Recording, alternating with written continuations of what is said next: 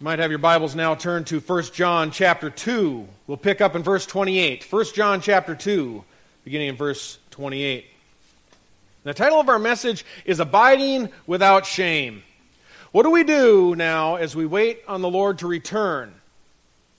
How do we act? How do we behave? Beginning in verse 28, going on to verse 3 of chapter 3.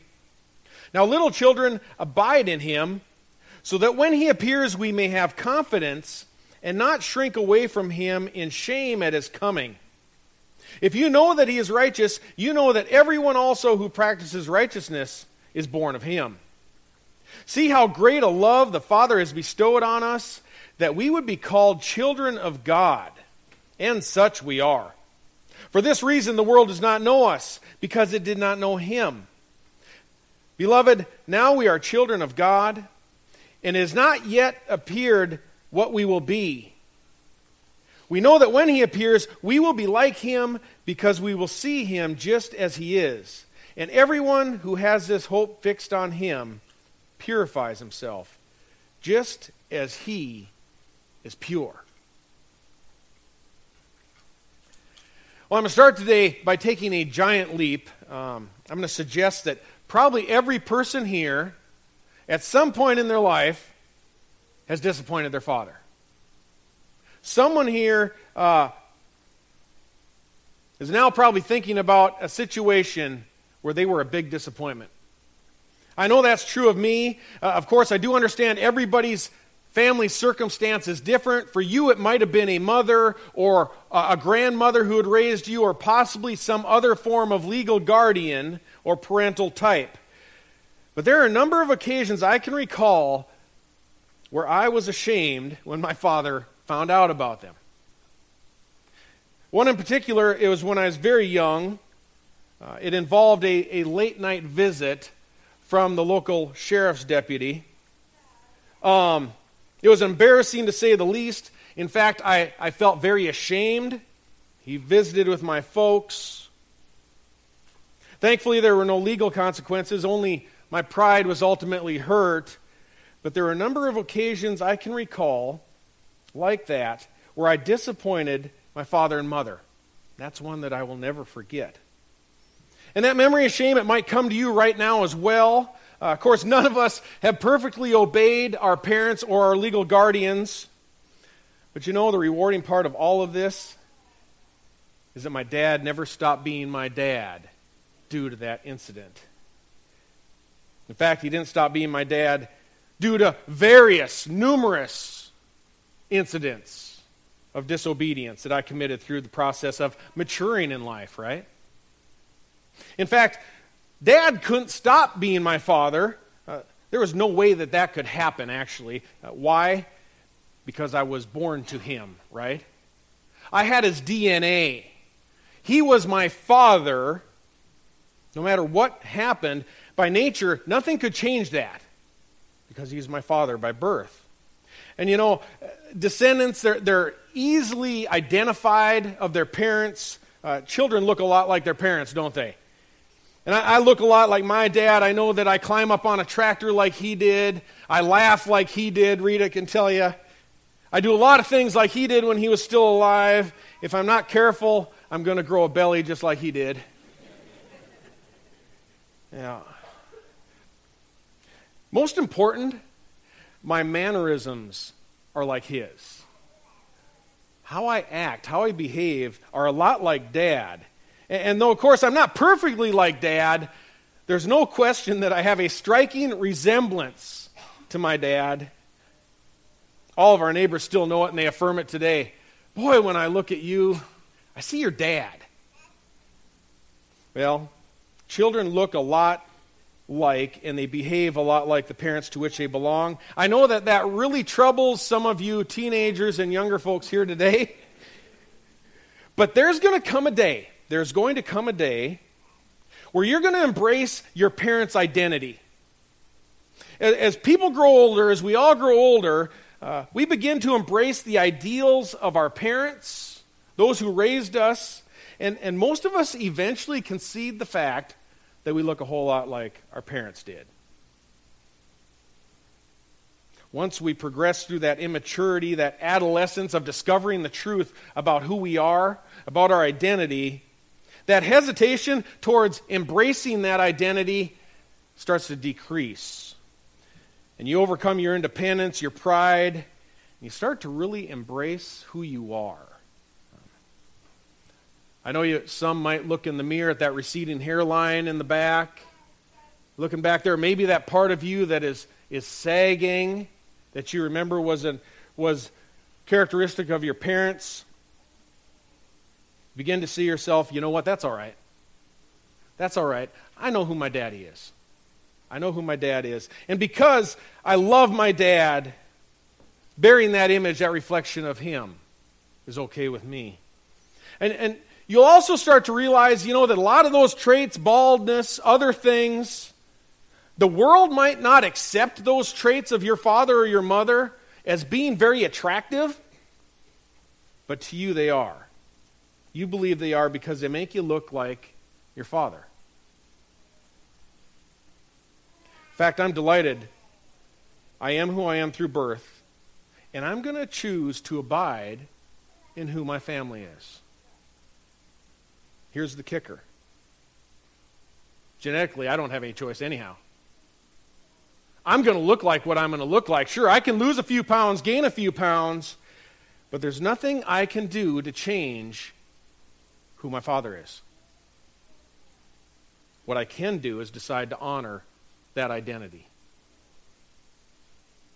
That, in a nutshell, is what we're looking at today in this passage. In a nutshell, are you going to live a life that brings shame upon your father and your family name? Or are you finally going to mature out of that spiritual adolescence and concede your foremost identity is a Christian? I'm going to live to honor my Father and the Son and the Holy Spirit. That's what I'm going to do.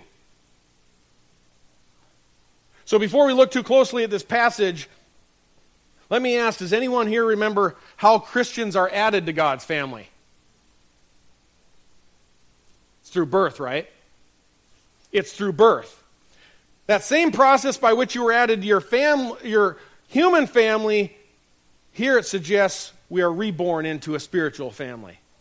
And you're a born-again believer by the regenerating power of the Holy Spirit into your heart, and now you're in God's family. So now, we're considered in chapter 3, verses 1 and 2, we're what? We're children of God. We are children of God. And because of that spiritual rebirth, you and I don't have a whole lot of choice in the matter. You have been born again. The Bible nowhere speaks to the idea or the notion of being unborn again. That's impossible. You are a Christian. You are what you are by birth. There's nothing you can do about it. You might become a father's prodigal for a season. You sure might. But if you're born into God's family, you're a member of God's family. You'll remain with God's family because you've been rebirthed by that spiritual DNA. 2 Peter chapter 1 tells us that through God's grace and knowledge about Jesus Christ, that's the word about Christ, and by God's divine power, it says He has granted to us His precious and magnificent promises so that by them you may become partakers of the divine nature. Partakers of the divine nature. By rebirth through the indwelling Holy Spirit, Christians have literally become children of God. Now, we don't become gods. We become children of God. Thus, we're heirs of God. We are heirs of God. I know this brings up a whole lot of questions, so let's go to our text. In verse 28, it says, "Now, little children, abide in Him, so that when He appears, we may have confidence and not shrink away from Him in shame at His coming." As I said, God gives Christians spiritual rebirth by His Holy Spirit. Titus 3, chapter 3, verse 5 says, "God saved us not on the basis of deeds which we have done in righteousness, but according to His mercy, by the washing and regeneration and renewing of the Holy Spirit, whom he poured out upon us richly through Jesus Christ our Savior. In Ephesians 2:8-9, very familiar verse, for by grace you have been saved through faith, and that not of yourselves. It is a what? Gift of God, so that no one may boast. It's not a result of works. Faith itself is a gift from God. You know, it's not something that we muster up. Faith isn't something we muster up. So salvation, it isn't about how special you are. You know, you're not saved because you're smarter than your neighbors or more attractive than your siblings. It's not that God saw something more promising in you than he does in someone else across the street. Your rebirth is not that you finally overcome, that you've empowered yourself enough, because no one is going to boast before God. The faith is a gift. You can't boast before him because he's given it to you. Because salvation is not about how great you are. Forgiveness and mercy is about how great God is and what he has done in salvation. It is a gift. You bring nothing to the table, and that's why the Bible calls it grace. It is free. It is gratis. But once you are spiritually rebirthed, once you are born again, now you got some decisions to make. You've got some choices to make. You can either abide in his will, or you can live in a manner which doesn't. You can have confidence when Christ appears and you stand before him, he returns, or you can live in a manner by which you will shrink away in shame when Christ returns. That's your choice. That's the Christian's free will. The unsaved person doesn't have that choice. Unbelievers are not God's children. Their father, Scripture teaches, is who? The devil, right? The devil. And they look like, they act like, and they behave a whole lot like him, right? Some commentators, before I continue, might suggest that this shrinking away that we see here is unbelievers shrinking away when he returns. I don't think so. I think that MacArthur has a note in his Bible in his study Bible, if you've seen it, that says that unbelievers will shrink away. I don't think that's what it's describing here. I think the shrinking away isn't going to be their biggest problem. I don't think a little bit of shame is going to be unbelievers' biggest problem. They're going to drop dead in fear. And in context, I don't think this is talking about unbelievers. The shrinking away is going to be Christians who are ashamed of the way they've been living. Christians have a choice. It's not a choice of what family you're born into. Elijah, I don't know where he went. He was just here a moment ago. Bryson is there. Bryson, did you have a whole lot of choice into which family you were born? Dan, did I hear him say yes? No. He said no. He's going to be brilliant, just like his dad. So we hear no. Gerald, is Bryson always going to be your son? He's always going to be your son. In what way? How? Genetically by birth, right? But Gerald, because they're already your children, Elijah and Bryson have a choice of whether or not they're going to honor you and Andrea with the remainder of their life, right? But in no way are they ever going to cease being your children. Good. This illustrates that free will of the Christian. You can choose or choose not to obey your father. You get to have that choice. Now, the unsaved person doesn't have that option. Jesus said in John chapter 8, verse 42, if God were your father, you would love me, Jesus says. Notice God is not their father. Jesus continues, for I proceeded forth and have come from God, for I have not even come on my own initiative, but he sent me, Jesus said. Why do you not understand what I am saying? And then he supplies the answer. It is because you cannot hear my word. You are of your father the devil, and you want to do the desires of your father. He was a murderer from the beginning and does not stand in the truth because there is no truth in him. Whenever he speaks a lie, he speaks from his own nature. That's the devil. It's his nature. So unbelievers have a rebellious, fallen nature. It resembles their father a whole lot, the devil.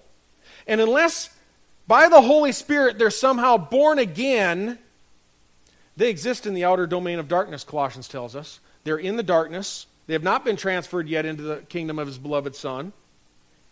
And they can't do anything that honors God. Because Romans chapter 3, verse 10 reminds us concerning the unsaved person that there's none righteous, not even one. There's none who understands. There's none who seeks for God. All have turned aside. Together they have become useless. There is none who does good. There's not even one. The unsaved man is unrighteous.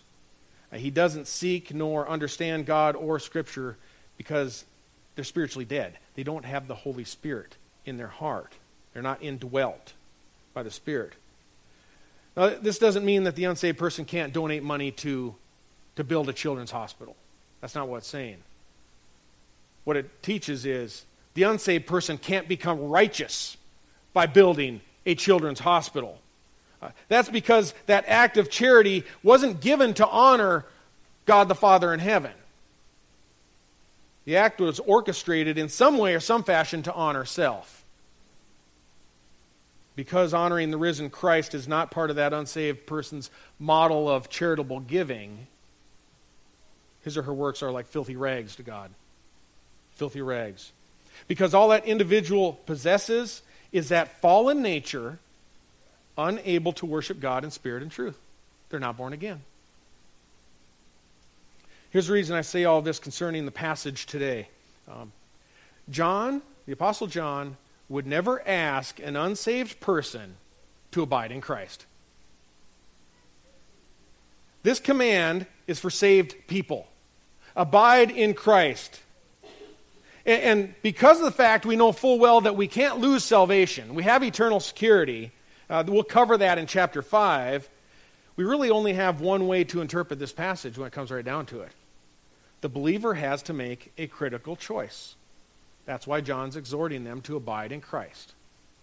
You have to choose. So the Christian, we have this constant struggle inside. We have this spiritual rebirth. So our hearts are alive to God, right? We love God. We have the spiritual rebirth. We want to serve Him. But we also still have sinful fleshly bodies that are always nagging us to sin. We're always nagged by that desire to sin as well. And this is that conundrum that Christians experience of the already and not yet. We'll find this represented in this passage. We are already God's children, but we're not yet escaped of the influence of the sin of our lives, the presence of sin. So there exists this tension in the Christian's life between sin and righteousness. Skip to chapter 3 and skip verse 1, and we'll come back to that. Look at verse 2. It says, "Beloved, now we are children of God." Notice the already there.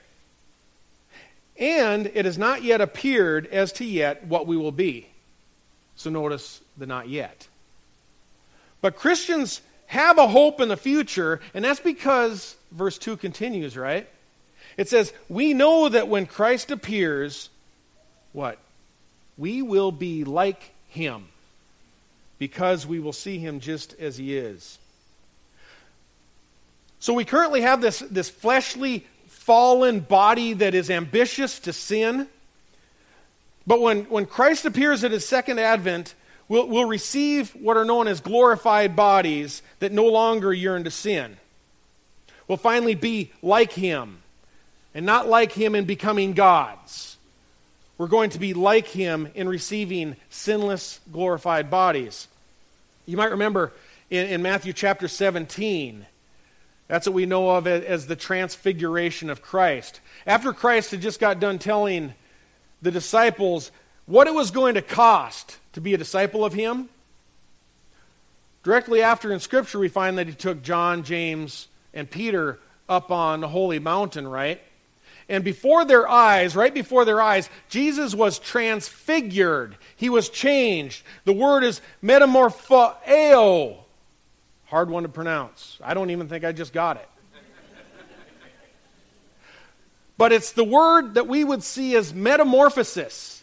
A change. There was a change in Jesus. It said that his face shone. And not only that, if you remember in the text, I think the Luke 9 account shows that Elijah and Moses both appeared there in glory. They appeared in glory. Now, I don't know if they got their changed bodies early or what, if they weren't waiting for the rest of us. I don't know how that works out. But Elijah and Moses there were in glory as Jesus' body himself was glorified and changed through metamorphosis. He was transfigured. And Colossians chapter 3, verse 4 says, when Christ, who is our life, is revealed, then you will also be revealed with him in glory. Just as Christ was glorified in his physical body, what he was doing there was giving the apostles the opportunity to see the future. This is what's going to happen. There's going to be a change, an ultimate change. Just like Jesus received a glorified physical body, we're going to receive glorified physical bodies. In 1 Corinthians chapter 15, the Apostle Paul explains this change in our physical bodies, instructing those who will now be alive at the time of the rapture. And Paul says, behold, I tell you a mystery. We will not all sleep. That means that certain believers who are alive at that time won't die. They won't die. They'll be raptured directly. And Paul says, behold, I tell you a mystery. We will not all sleep, but we will all be changed. In the moment, in the twinkling of an eye, at the last trumpet, for the trumpet will sound, and the dead will be raised imperishable. And we will be changed. For this perishable body must put on the imperishable body, and this mortal must put on immortality. But when this perishable will have put on the imperishable, and this mortal will have put on immortality, then will come about the saying that is written, death is swallowed up in victory. O death, where is your victory? O death, where is your sting? The sting of death is sin. The power of sin is the law. But thanks be to God who gives us the victory through our Lord Jesus. Sin is what causes us to die. If we didn't sin, we wouldn't die. Adam and Eve in the garden, if they had not disobeyed, they would have never died. They would have lived on, and the body would have regenerated continually without cells morphing or whatever into cancer. They would have continued to replicate cells and live in immortality with God. So if death is going to be swallowed up in victory, as Paul tells us, how is that going to occur? How is death swallowed in victory? We're going to receive sinless, glorified bodies. That is the victory. We're going to be clothed with a Christ-like, glorified body that no longer yearns to sin. So then, we're no longer going to sin. We're no longer going to decay. We're never again going to die. We will live in heaven with him for eternity. That is the promise. We will be free from the presence of sin.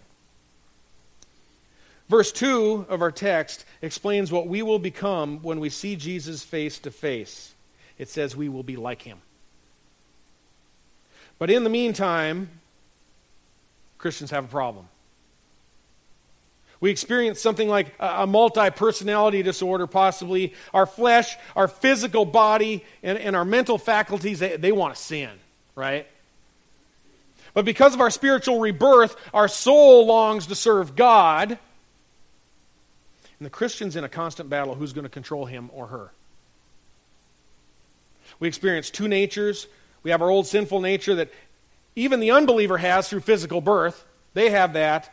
But we, in addition, have a spiritual nature. We have that desire to serve God. The conflict. Paul put it in this way in Romans chapter 7. I read this not too long back, but it's very important. For we know that the law is spiritual, but I am of the flesh, sold into bondage to sin. For what I am doing, Paul says, I do not understand. For I am not practicing what I would like to do, but I am doing the very thing I hate. That is sin. But if I do the very thing I do not want to do, I agree with the law, confessing that the law is good. That means that he now morally agrees with the law. It's good. So now listen to this. Paul says, so now no longer am I the one doing it, but sin which dwells in me. For I know that nothing good dwells in me, that is in my flesh, he says. For the willing, that means the desire to do good, is present in me. But the doing of the good is not. For the good that I want, I do not do, but I practice the very evil that I do not want to do. Listen to this. But if I am doing the very thing I do not want, as a born-again person, I am no longer the one doing it, but sin which dwells in me. Then Paul's final statement, I find then this principle that evil is present in me, the one who wants to do good. Isn't that perfectly describe our lives?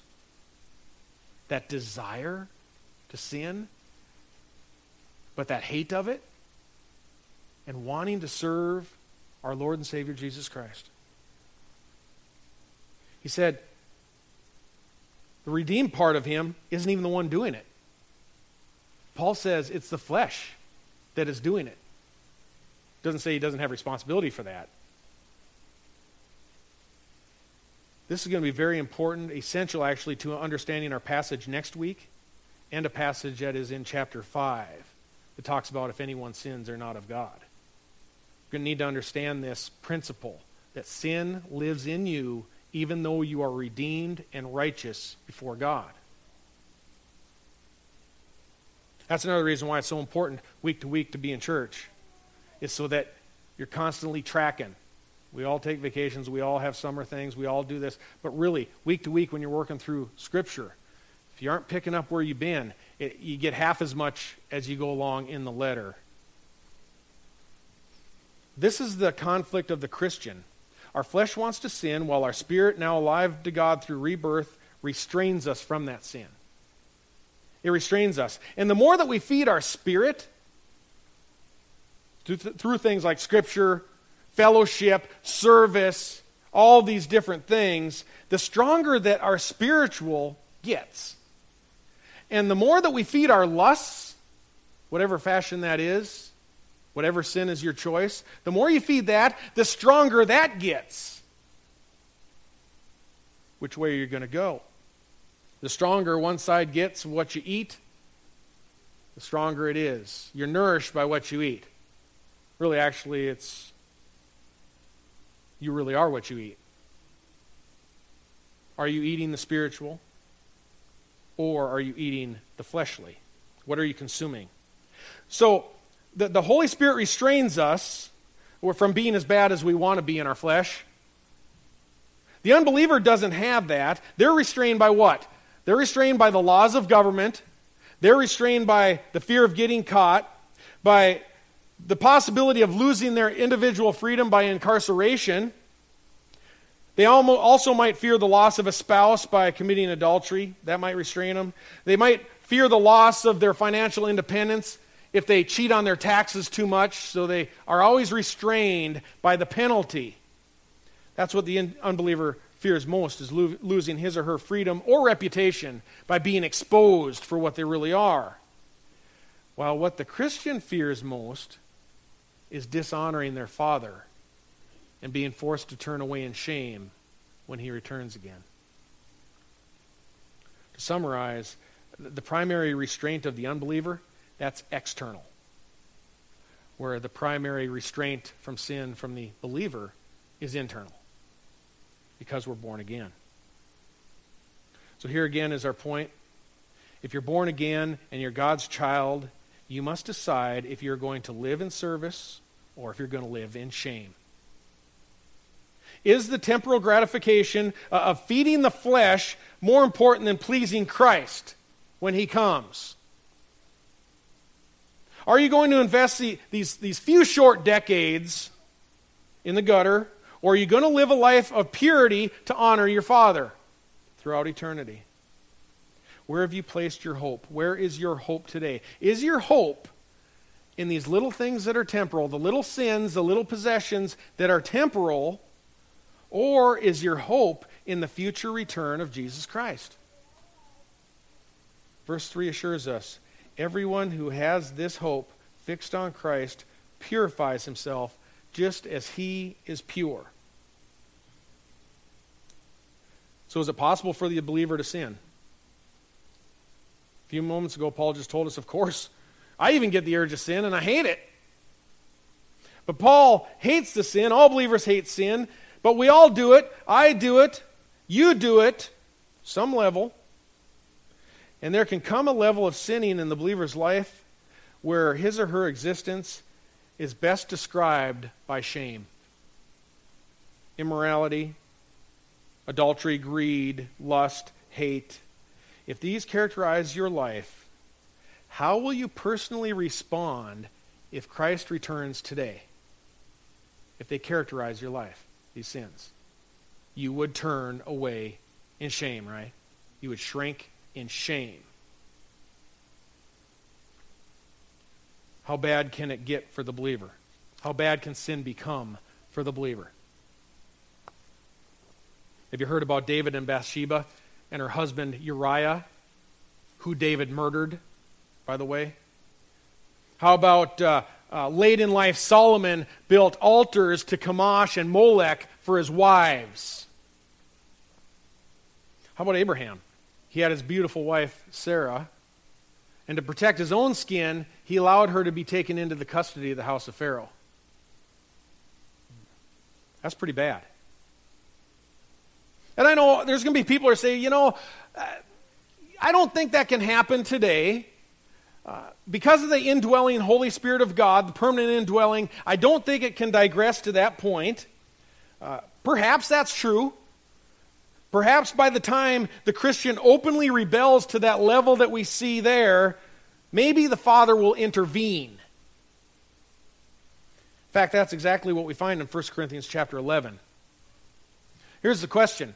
In Corinth, the church in Corinth at the time Paul wrote them, was that church characterized by perfection or Christian rebellion? Rebellion, wasn't it? There we find sectarianism. People within the church form privileged groups according to who they've been baptized by. Some were reveling in sexual immorality. Others were bringing lawsuits against one another. And even before the celebration of the Lord's Supper, we find that people were breaking off into little groups and not allowing others to partake in the love feast. In fact, in Corinthians, 1 Corinthians, when people were coming to communion, they weren't so much unconfessed and unrepentant sin.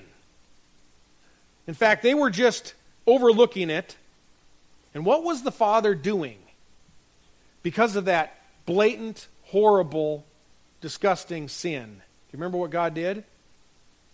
Some of them had been what? They died. God took their life because they were sinning so badly. Hebrews 12 assures us that God disciplines those who belong to Him, right? God will discipline His children if you are His children. There comes a point there will come discipline. And in doing so, God has at least two objectives. First, that death removes that horrible role model from the church, especially the younger folks who might observe and be lured into that same sin. The second thing is that death prevented that believer from piling up any more guilt, piling up any more shame before that they would die, so God takes them out early. So God says, you know what, I'm taking you out. You're a harm to my church, you're a harm to yourself. Some of them died. So we know it's possible for a Christian to sin to an extent that the Lord will terminate their physical life. That's in the New Testament. And because of their unwillingness to confess and repent of the sin, it's unto the point of death, right? So there is a sin unto death. That's going to be very important to understand when we progress to chapter 5. You can sin to a point God pulls you out of the game and permanently benches you. It is sinning unto death. What you lose is opportunities to serve, any rewards that would come with it. You surrender your life that's supposed to be used to honor Him. Sin unto death. What level of sin is that? At what point does God say, I'm taking you out? We don't know. We don't know what it is. The Scripture doesn't outline what that is. It doesn't tell us. If you were God, would you? Would you tell people exactly what the point is? Think of this illustration once. Suppose you buy a new car. Let's say you buy a really fancy new car, really nice. What are the most expensive new cars out there? Bentleys? Bentleys, Ferraris, Maserati. Let's say you buy something really nice, brand new. You got it set up on 10 years payments, all right? Because you don't make that much. You work down at the corner store, but you're able to get financed. And you've got this beautiful car. You've got a teenage son that you can't get insured on it. So only you can drive it. Only you are insured, and you're going to be paying for the next 10 years on that $300,000. At what point, and bear with me here, have a little grace. At what point of disobedience with your son would you finally choke him? He's not insured, you've got debt, and it's sitting in the garage and you're at work during the day and sometimes he gets home early from church. Would it be, he gets home early from school, would it be when he sits in the car? No. Probably not, right? When he goes and drives it? Would it be when he makes one trip around the block and back in the car? Is that when you would finally... No, probably not. Would it be, as Ferris Bueller did, would it be when he puts 500 miles on it with a friend? Boy, you're really getting close now, aren't you? Son, you're in jeopardy. What if you have that debt and somehow the son takes it out uninsured and totally wrecks it out? You're done. You're never driving again, ever. Right? There comes a point, you don't know exactly where that is, where you're going to bring the end. But here's the deal. God, you're going to say, stay away from that car. And our goal as Christians is never to get as close to the disobedience as we can. It's never to get as close to testing how far it is until something really bad trips or God takes our life. Our goal as a Christian is supposed to be living as close to Christ as we can. We shouldn't ever get near the car. We shouldn't drive the car. We shouldn't do the sin. God isn't going to say, well, you can go to this point. Because if He did, really honestly, we'd go there. Some people would take it to that point because I know there's no consequence yet. I'll take it right there to that point. Getting as close to sin as we can get is never the Christian's objective. What is there left? There's only one proper response to God. Only one proper response is in verse 1. Look with me if you will. See how great a love the Father has bestowed on us, that we would be called children of God, as such we are. For this reason the world does not know us, because it does not know Him.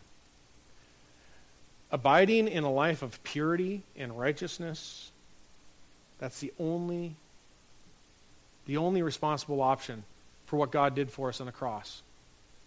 That's the only alternative. And when you live for that purpose, there's no shame in that. And when we're dwelling on abiding in righteousness, when we face Christ, we can face with confidence. We're abiding in Him. There's going to be no reason to turn away in shame because we've been so busy. We've been so distracted by serving Him. We've been so distracted by honoring Him and worshiping Him and talking to our neighbors about Jesus Christ and helping our neighbors when they need a hand and attending church and loving our neighbor and evangelizing people and volunteering. We're not going to have any time to bring shame on ourselves because we're serving and we're abiding in Him. You know, sometimes you hear hear out in the world that people say that Christians are lazy. I definitely don't see that here.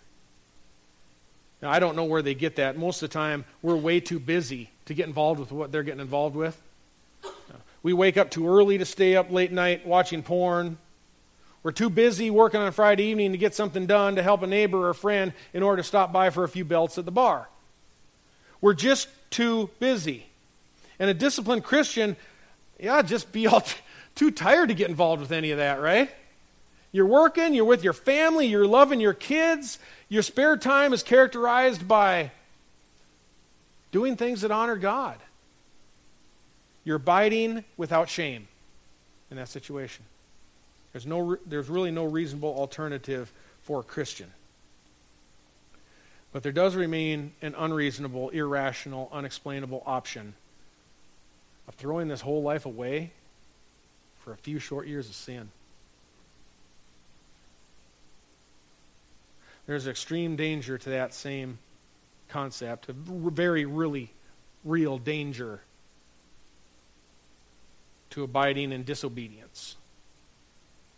Especially if you say to yourself, you know what, I'm not all that disciplined, not really good with staying away from things that I enjoy.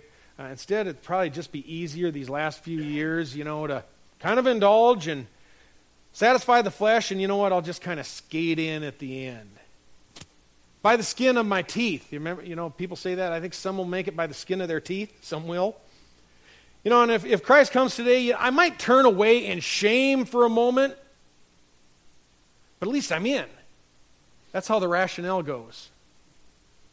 Here's the problem with that faulty logic. If that is your attitude, the question logically arises, are you really in? If you have that lax approach, is that evidence of a spiritually regenerate heart and a saved life? Or could you be deceived by Satan into thinking that you're a Christian due to your intellectual assent about facts of Christ? Facts about Jesus. Jesus said, not everyone who says to me, Lord, Lord, will enter the kingdom of heaven, but he who does the will of my Father. That's he who will enter into heaven. And he goes on, many will say to me on that day, Lord, Lord, did we not prophesy in your name, cast out demons, in your name perform many miracles? Jesus says, and to them I will declare, I never knew you. Could that be the reason that an individual is not all that concerned about pleasing God the Father? It's because you're just in the wrong family. Who is your daddy? That's what you need to ask today. Someone said to Jesus, behold, your mother and your brothers are standing outside seeking to speak to you.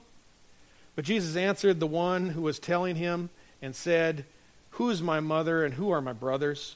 And stretching out his hand towards the disciples, he said, behold, my mother and my brothers.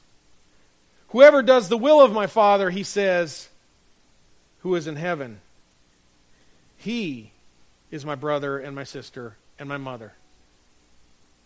That overarching theme in Scripture, that overarching theme is the best way of determining who's in the family is who looks like the Father. We don't know. We can't see one another's hearts. We don't know who is and who isn't. Pretty much any group that you talk to here or any church or any place you go, it's a mixed group. You have some believers, some unbelievers.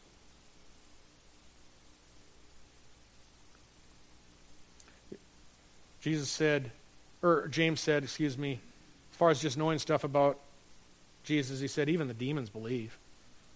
They shudder. But are you willing to recognize, you foolish man, that faith without works is dead? Jesus comforted a woman, Martha. Her brother Lazarus had died. You probably remember that story, and this is how it will end. Martha said to him, to Jesus, that is, Lazarus had died, I know that he will rise again, meaning Lazarus, in the resurrection on the last day. He's going to get one of those glorified bodies. Jesus said to her, I am the resurrection and the life. He who believes in me will live even if he dies. And everyone who lives and believes in me, Jesus says, will never die. And Jesus said to her, and here's the question to you right now. He said to Martha, do you believe this? That's the question. Do you believe it? Do you believe you are a sinner who God could send to hell because your life is disobedience? Do you believe you're separated from God apart from Jesus Christ, who lived the perfect sinless life, who did what you could not do? You could have never lived a sinless life. And Jesus said, I'm going to hang on a cross, take your punishment. I'm going to die so that you don't have to. Then on the third day he rose to prove everything that he had said, his whole ministry, everything is true. Everything is real. You need to put your faith in Jesus Christ today. Had a friend from my hometown up in North Dakota got killed a couple days ago on a motorcycle, car accident. Didn't see it coming. Are you going to wait? Or are you going to come to Christ now? I'm going to pray and pray a prayer similar to receive Jesus Christ as a substitute for your sins and live your life abiding in Him. Lord, what a difficult road we have here as Christians to navigate through a life. Children of yours, Lord, in a fallen world. We know in Hebrews 11 this is nothing new. This is what we should expect. The world rejects us, Lord, because we honor your Son.